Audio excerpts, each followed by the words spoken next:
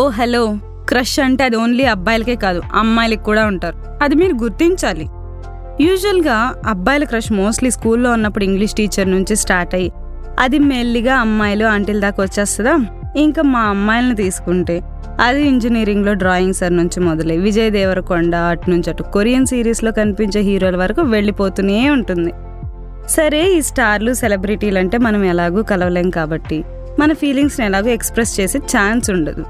కానీ కాలేజీల్లోనూ కాఫీ షాపుల్లోనూ మన పక్కింట్లోనూ ఆఫీస్లోనూ ఉండే క్రష్లకైతే చెప్పటానికి వీలున్నా కూడా భయమో సిగ్గో వీటన్నిటికి మించి వచ్చిన మొహమాటమో తెలియదు. కానీ చెప్పం కదా, అసలు మాట్లాడే ధైర్యం కూడా చెయ్యం.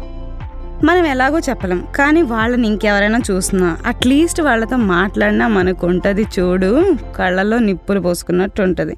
పోనీ అప్పుడైనా ధైర్యం చేసి చెప్తామా అంటే అది ఉండదు మన బతుక్కి.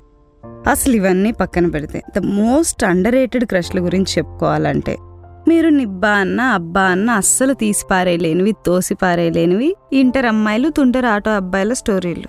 ఆడేమో ఆటో వెనక రాసే హాయ్ చెప్పి ఆశ పెట్టకు, బాయ్ చెప్పి బాధ పెట్టకు అన్న కొటేషన్కి ఫ్లాట్ అయిపోయిన అమ్మాయి, ఆ తర్వాత వాడి ఆటో ఆ ఏరియాలో ఎక్కడ తిరుగుతున్నా అందులో నుంచి వచ్చే అనిత ఓ అనిత సాంగ్ లైట్గా వినిపించిన ఆ అమ్మాయి గుండెలో గూడు రైళ్లు పరిగెడుతుంటాయి.